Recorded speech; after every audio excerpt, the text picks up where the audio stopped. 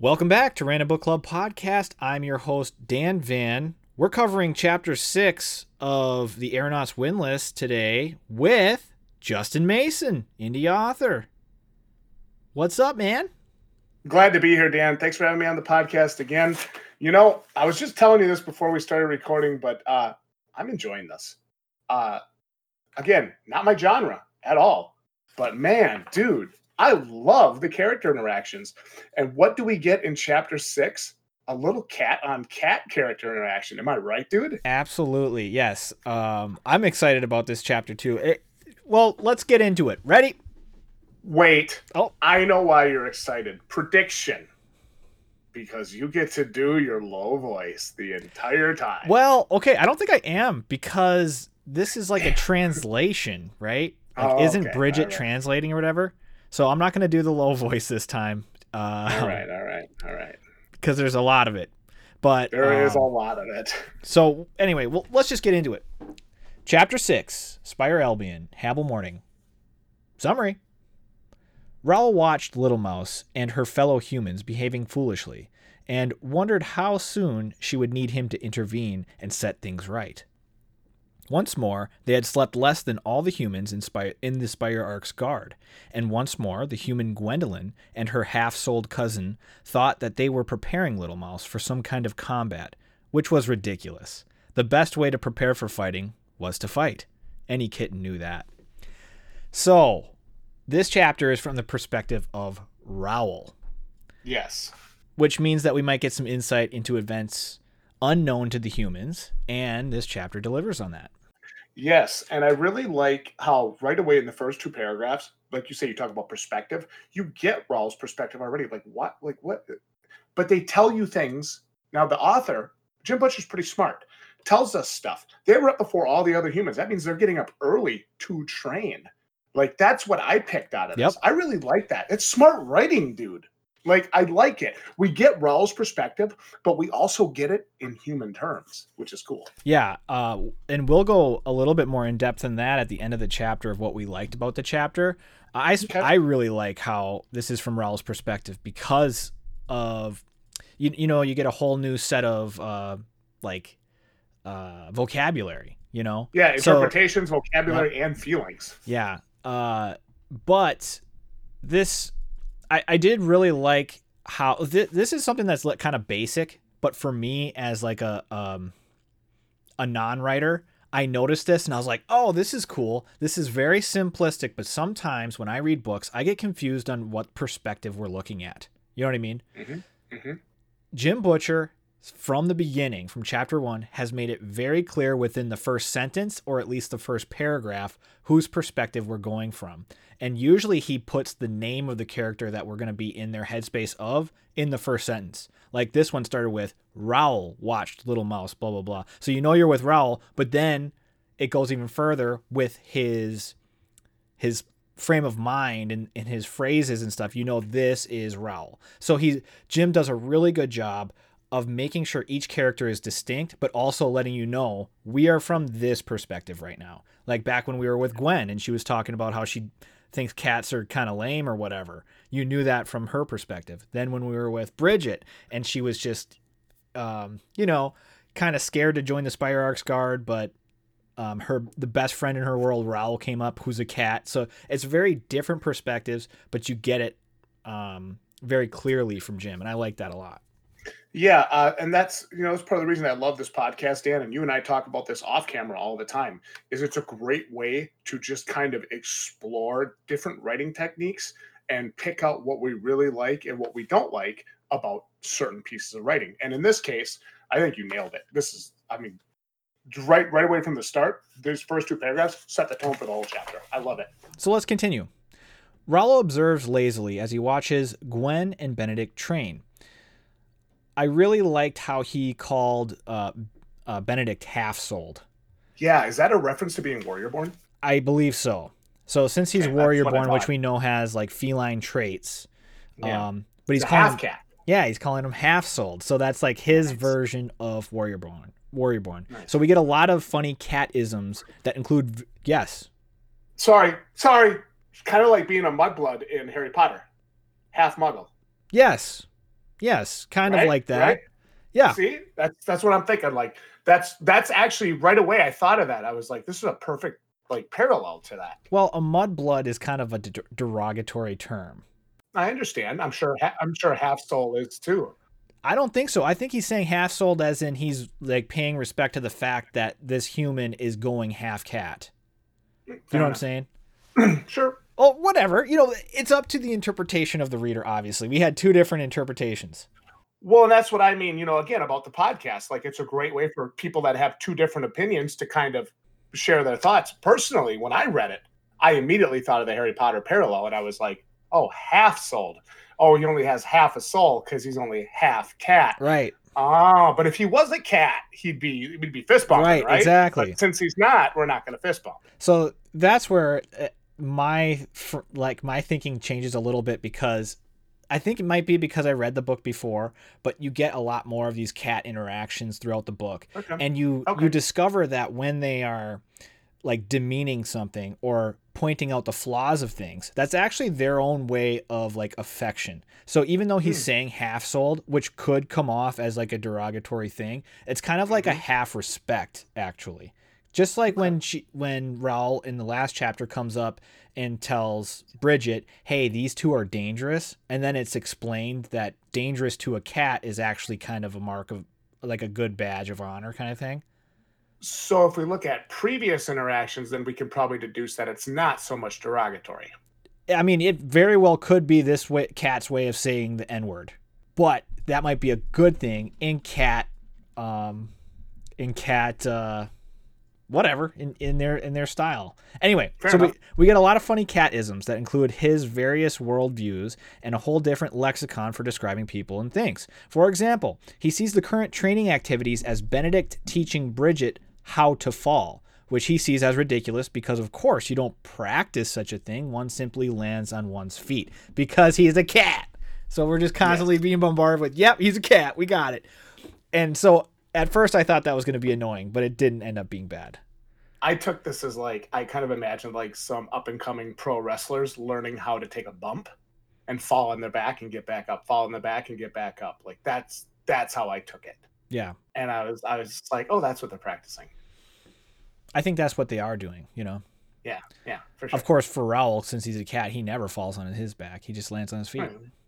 Right. So we also learn through Raoul's thoughts that he sees human interactions very differently from how we see them. To us, the Lancasters are training Bridget in hand-to-hand combat. To Raoul, his initial thoughts were that Gwen was trying to eliminate a potential rival, and Cousin Benny was trying to claim mating rights, both of which Raoul would have stepped in and set things straight.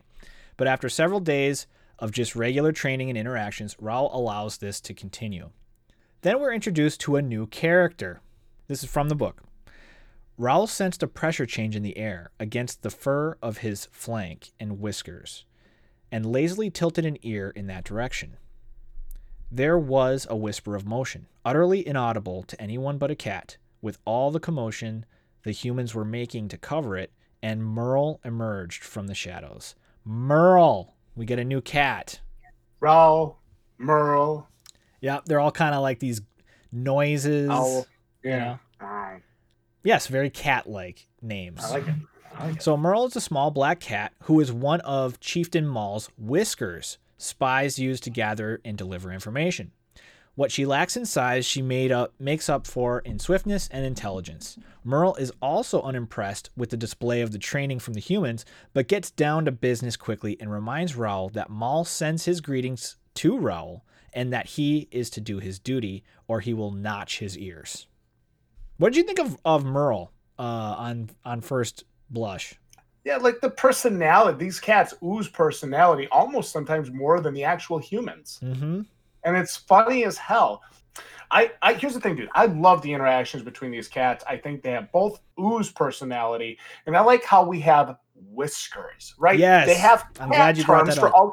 They're not assassins or spies. They're whiskers. I love it.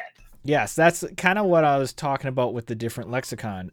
Whiskers sounds very close to whispers, or someone that would be, you know, if someone's your spy or something, they would be like one of your hands or something like that. For a chieftain cat, it might be the whisker or A like paw. a paw or something like that. Yeah. Ooh. So I like that too. Oh yeah, for Yeah, sure. I'm glad that you pointed that out. So Raul simply responds, I know what I am to do. Is that all? So we've got our first question of the chapter. What is Raul's mission? We thought it was just a blanket, go make nice with the humans and earn your right to be acknowledged, inspire Albion society. But the fact that Merle, a spy for Maul, had to remind Raul of his duty leads me to think that there might be something more to his mission.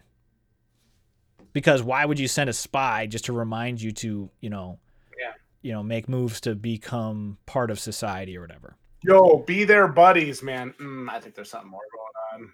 So Merle then moves on to her next message, which has to do with a person she calls Longthinker, confirming a report from the Silent Paws about new things in the air shafts. Okay, so we're going to have to break that down a little bit. So she says Longthinker has confirmed the reports from the Silent Paws, which is their clan, if I remember correctly. Mm-hmm. Maul is the clan chieftain of the Silent Paws. And Longthinker, we don't know who this is, but Longthinker says, yeah, there's stuff down there. And Raul's like, yeah, those new things I heard about.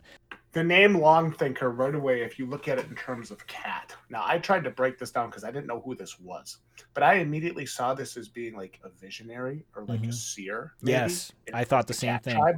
I was like, maybe that's a shaman in the cat tribe or something. Could be something along those lines. So, again, dude, these catisms, these lexicons, they got me going back and forth. They got me thinking about what could that mean? What could this mean? And I again, dude, we've said it before. It's smart writing, it's entertaining, and it kept me hooked the whole chapter.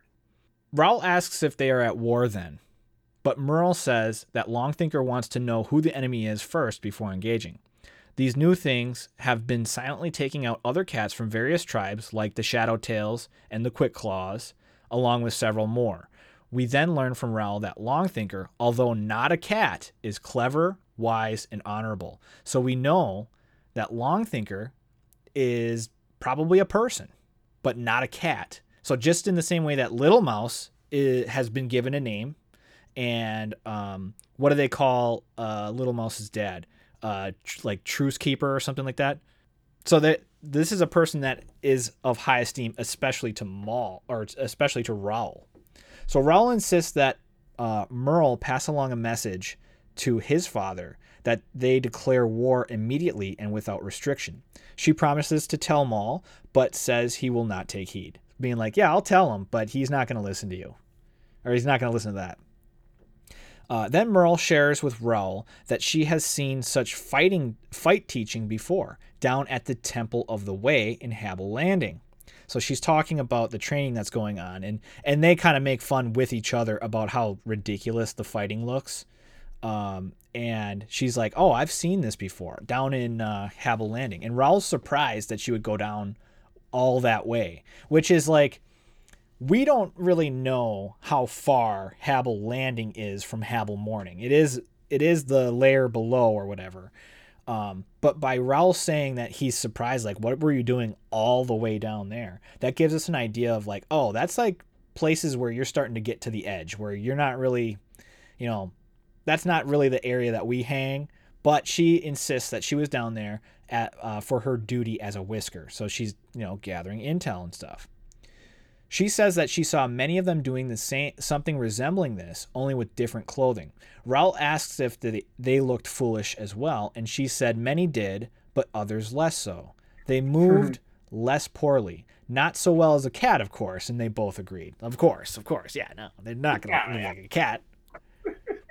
Merle thinks there might be something to the teaching. So we get another mention of the way, and that Merle even sees some potential in the teaching. And the fact that she recognizes it means that Benedict must be pretty decent at it. And what I'm saying there, what I'm trying to get at is she's seen them do that at the Temple of the Way, where the monks of the Way are doing their little fighting with each other.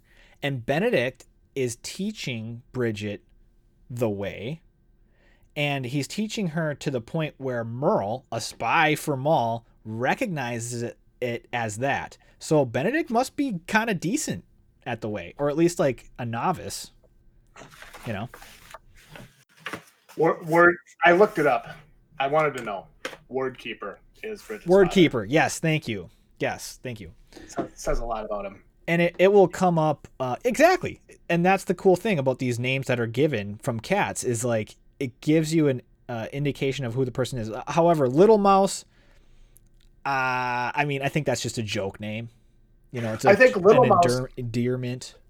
See, I look deeper than that. Little Mouse. See, cats hunt mice. Yep. And I think that's a way for, again, I interpret things differently. I think that's a way of Raoul's ego coming out, maybe putting himself above Bridget even. Yeah. Saying, I look over you, Little Mouse. Right. It's not the other way around. You aren't Big Mouse. You aren't, Smart Mouse. You are Little Mouse. The term Little Mouse implies insignificance, even if it's not on purpose, even if it's not meant to be derogatory. It is a way to look at it. And it also is kind of a funny name too, because she's so obviously big compared to other women, you know. Almost, yeah. So it's like naming the bald guy in the lumberyard Curly. His nickname is Curly, even though he has no hair. You know, like it's Why are you Curly? You have no hair. Yep. Figure it out. Merle asks Raoul who Little Mouse is to fight, and Raoul says a male that aimed words of pain at Wordkeeper. Okay, so that just came up. And now they plan to fight. Merle doesn't understand why Little Mouse doesn't just find the male in his sleep and kill him. And Raoul says that it hasn't happened yet, but if he tries to find Little Mouse in her sleep, that he would rip his eyes out.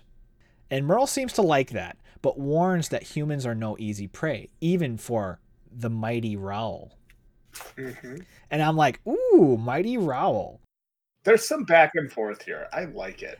It almost came off as like, it was a back and forth, but it also seemed like, okay, maybe Raoul holds a higher standing than I expected. Obviously he does. He's like the prince of the Silent Paws if his dad is Maul, the chieftain. But he also actually, in her eyes, is mighty Raoul. You know, even though she's teasing him, there's probably something to it. She teases him further, and Raoul bats at her nose, but without his claws extended. This is like a playful exchange of not dick wagging. I think this is almost, I think romantic is the wrong word. No, I think it is. There's a little flirting going. Flirting, that's what I'm looking for. Yes. There's a little cat flirtation going on. We're caught in a cat romance here, and this is what it looks like. So teasingly, she gets away and flicks her tail. Raoul asks if he will see her again soon, and she says maybe that it depends on her mood and slinks off into the darkness. And this is the end of that part in the book. I really liked how Raoul capped this portion off. Raoul watched her go, the insufferable female. He stared after her for a moment, his tail lashing thoughtfully. Insubordinate, but quick and beautiful, and never, ever boring. Perhaps he would compose a song for her. Oh, there's some kitten romance going on here. Got baby. a little kitty love going on. So then we get a page break, and I think this is the first page break in the book where within one chapter, we're jumping to a different part. Yeah. So now that training was done, Raoul hops onto his usual spot on Bridget's arm, and they head to the market for breakfast, where we get a little more world building in its description. So from the book, this is the description of the marketplace. Please do. The marketplace was a sea of stalls and small buildings set in the center of the Havel, surrounding the Spire Lord's manor. About a quarter of the stalls were made of spire stone, originally placed there by someone the humans called the Builders. The remainder were made mostly of brick, their doors and vending windows now covered with hide stretched over frames. Some of the more well-to-do shops used wood from the jungle-covered surface, painstakingly transported up miles of spire. I mean, dude, I can literally frickin' see it. Yeah, and it's just one paragraph, but it gives you like a ton of shit. And now I want to go to the jungle-covered surface, Me and too. I want a whole book exploring that shit. I would love that, dude. Because it's like, as far as we know, you don't go to the surface, but maybe there's like a kind of a brimming outskirt market of getting these exotic woods and stuff from the surface and working your way back up the spire, you know? And I think that's pretty cool. I also like that we have the spire stone that was originally placed by someone the humans called the Builders. So we're kind of getting like these ancient ones. And Builders, I mean, I just think of your some of your writing where you have like the world builder and stuff like that. The World Builder. I immediately thought of the World Builder when I read that, and I'm just like, oh, that was a long time ago. Holy crap. Well, this book was a long time ago too, so maybe you guys were both on the same wavelength. So they head over to the food stall that smelled best to Raoul, and the owners knew Benedict, as Raoul notes that they greet him by name every morning. He says it's probably due to his hunger that half-souls, or warrior-borns, bodies burn hotter than humans, and he had to eat more because of it.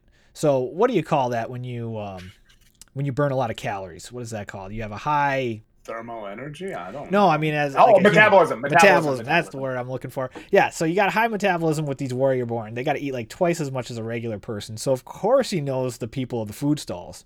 They discuss training, and Raoul's careful not to insult them with his responses. When asked what he thought of the training, instead of saying that he thought it was ridiculous, he said it looked painful. So from the book, this is Benedict's response. "It can be," Benedict said, "but in actual fight, you might be injured and need to function anyway. Little pains now could save a life later." "Cutting Reggie's throat in his sleep could do so as well," Raoul said, and eyed Little Mouse. She rolled her eyes, translating that, and human Gwendolyn promptly began choking on some of her food. So...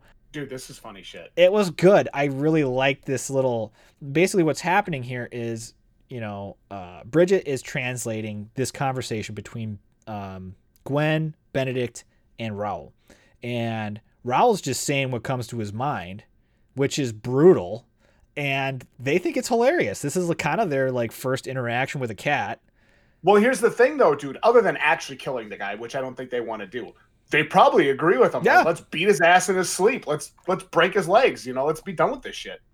So the conversation goes like that, with Gwen pointing out how direct Raoul is, which I think she admires. Benny describes why it is important for them that they not flat out kill Reggie, because he is a member of a large, powerful family, that his second is also an Astor of a cadet branch of the house, and if anything happened to him, the family might take vengeance. Raoul points out how one-sided this is, and that Bridget has to be careful, but Reggie doesn't, because she doesn't have a large family to take vengeance for her.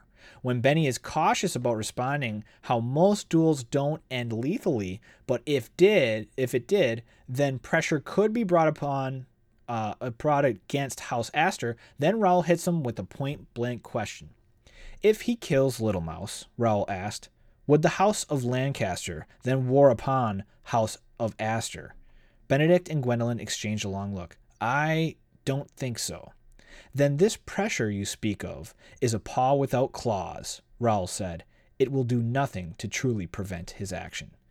Gwendolyn abruptly leaned across the table, looked hard at Raoul, and said firmly, "If any such thing happens to Miss Tagwin, Master Raoul, I personally challenge Reggie with gauntlets and blow a hole in him large enough for a cat to leap through. You have my word on that." I loved this exchange. This was great because this showed we have characters developing and we have friendships forming between these otherwise characters that didn't get along before. And I'm speaking, of course, of Little Mouse and Gwendolyn. And I really like this. Yeah, and Benedict is being honest. He's saying, like, they usually don't end in death, but if they did, maybe some pressure could be put upon the house. And Raoul just calls him out on that. It's like, well, Little Mouse doesn't have a big-ass family that can do vengeance back, so what you're saying is a paw without claws, my man. He's kind of put in his place a little bit to think, like, yeah, this is kind of messed up, but Gwen does step up to the plate, and I really like that because it's like, okay, yeah, now we got someone on our side. Like you said, now we're seeing, like, the bonds actually forming.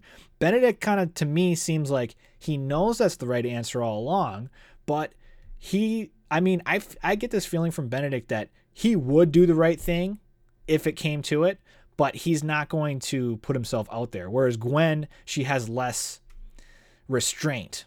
She doesn't really think of things through, and she'll just say what's in her mind. But that's what's nice about that is you get to see her true spirit and what she really is thinking. And in this situation, she's like, you know what? I'm with you guys. If that asshole does something, I will personally put a hole through that guy. Yep. So I like that. So Bridget, so they're all just talking to each other, and Bridget's just kind of being the translator, and she's hearing about how she's gonna die and shit, And so Bridget's not impressed with this line of thinking and basically says, so I'm going to die now. Why even bother wasting money on breakfast for a dead woman? And I thought that was hilarious. Raoul reminds her that it was her foolishness that got her into this mess in the first place. And Benny wants to know what Raoul said, because he goes on about saying, it's your foolishness. Now let smarter people discuss how to deal with it. And so then Benedict is like blinking and looking between Bridget and Raoul and is like, so what did he say? And then Bridget says that he wants a bath. And I thought that was good because it's like, yeah, cats love water, right? And he's like, why do you have to be so immature, you know? Yeah, you need to grow out of these childish phases. So before the chapter comes to a close, Barnaby, Reggie's second, approaches the table to finalize the details of the duel. Gwen tries to dissuade Barnaby from being Reggie's second, but he simply states that he's blood, and if he doesn't do it, some other hothead would.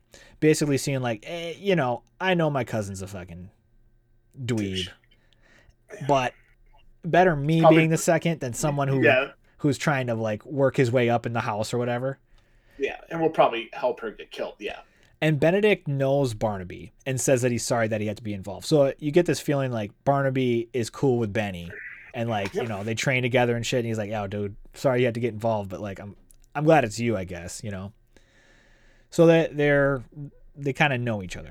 Then Barnaby asks who will be the second for Miss Tagwin, and both Gwen and Benedict say that they are at the same time, which is cool. But before anyone can clarify, Raoul pounces directly at Barnaby's eyes, causing him to fall on his back in surprise, and Raoul declares that he is the second, that they will fight unarmed in the market at noon 7 days from now. Let's go! It was cool because, he was like, I am Raoul, Kit of Chieftain Maul of the Silent. Don't mess with me. I'll slap the shit out of you, boy. It was cool. And, you know, Bridget's translating this kind of like okay, he's saying this to you. And Barnaby can't really believe it. Here's Barnaby's response from the book. Barnabas stared some more, eyeing the cat, then Little Mouse's translation. Benedict, he said a moment later, Reggie picked an idiotic moment to indulge his taste for duels, but this is beyond the pale. A cat as her second? What will people think? Benedict pursed his lips thoughtfully. If it were me, I'd probably think that Reggie was one of the scum of the great houses, throwing his weight around against someone like Miss Tagwin. But I think you're missing the point here, Barney. And what point would that be? He demanded. Him, Benedict said, and pointed right at Raoul. This is where Barnaby's like, dude, we can't have a cat as a second. What will people think of this kind of thing? And Benedict's like, dude, first of all, your cousin's a doucher. And I think that's what people will think. Secondly, you're missing the point here. That cat is going to be the second. You can't do anything about it. I love this chapter, dude. There was so much going on and so much setup here, but the way it's written, the way Jim writes this, it's so interesting that even though there's no like ship battles or actual fighting, we talk about this all the time, dude. I'm still sitting here reading this the other night like, can I have another chapter exactly like this? Because this was awesome. Yeah, it's very good. And so that chapter ends just right there. Bridget confirms with Raoul that this is what Maul would want, what Chieftain Maul would want, and Raoul's like, of course it is. And then it's decided. And even if Barnaby doesn't understand now, Bridget says that he will understand in 1 week's time, which is kind of cool. She's like, all right, we're doing this. So we're at the end of the chapter. You said that you liked it. You liked the interactions between the characters. You liked awesome. The knowledge and stuff awesome. That's being shared. I love it. I like the new vocabulary that we're introduced to. And it does two things for me. First, it really gets us into the mind of Raoul, and through him, the cat world itself. And through his interactions with Merle, Whisker of Chieftain Maul, that Raoul may be more of an honorable type. So when he describes Merle, he describes her as a spy. You can't really see her that, you know, she's always hiding in the darkness. She's sly. She's fast. She's sneaky. Mm-hmm. But she also says mighty Raoul, and the things that she does, he may look down upon, saying like, you talk too much for your own good or whatever. It seems like he has this kind of honor code with him. So even though we see him as like a bitchy cat, he's actually one of the more honorable ones and likes to go with straightforward. I mean, it through his actions and through his plan for battle is, he's like, yo, if they're taking us out, let's declare war right now, take off restrictions, and we'll just kill them before they can find our nest. That's a very straightforward warrior style thing to do. Whereas Merle's more like, nah, we want to see what, Longthinker wants to see what's up. We need some more data first. We need some more information before we strike. So I like that because it shows us that not all cats are just blatantly cat, which would be a funny way to do it, and you could do it that way. But in this situation, we have different types of cats. So we're introduced to one other type of cat, but we're also introduced to two other different clans. One was called we had the Quick Claws, silent something. The Shadow Paws or something. Yeah, something like and that. The many more. And the fact that Maul has whiskers, so like spies, and Maul has Raoul, which is like a warrior style. There's going to be all these different types of cats. So I like that. It fleshes that out like a little bit. And second, it lets us in on Raoul's secret knowledge. So in the last chapter, Raoul came out slinking out of the darkness, doing his own cat thing, never says anything to Bridget about where he's been. We're actually getting a peek into what Raoul does on the side. So without actually giving away anything, he tells us in their own code, in their cat speak. So what I mean by that is, so we learn that Longthinker doesn't know what the new things in the air shaft are yet. So we know exactly what we need to know, but we're left with more questions. So who is Longthinker and what are the new things? But he's telling us. He's just telling us right now. He's like, yeah, Longthinker says that the new things are in the air shafts. We've got it confirmed, and we're waiting to find out more details. For a cat, for Raoul, of course that makes sense. Yes, okay, Longthinker. We know Longthinker. He's honorable and blah, blah, blah. But us as the reader, we're like, who is Longthinker? Yeah, what the hell's going on? Yeah. How did he earn such an honorable title? And what are the new things in the shafts? Raoul knows what the new things in the shafts are. He's claimed to, I think maybe he's seen one or has heard of it or has talked to people who have seen them. So he knows it. But us as the reader are left going, oh, what is going on? So Jim Butcher's giving us all these like spoilers without actually spoiling it because it's all in cat speak. So that's what I loved about this chapter. Very, very smart writing in this chapter. And that's going to do it for chapter 6. I enjoyed it. It got me ready for chapter 7. And man, dude, when we come back next time, chapter 7 is spicy. It's a banger, dude. And we get back to Captain Grimm. I love me some Captain Grimm. It's going to be good, bro. Yeah. All right. Well, thanks for listening to Random Book Club Podcast. We'll catch you on the next one.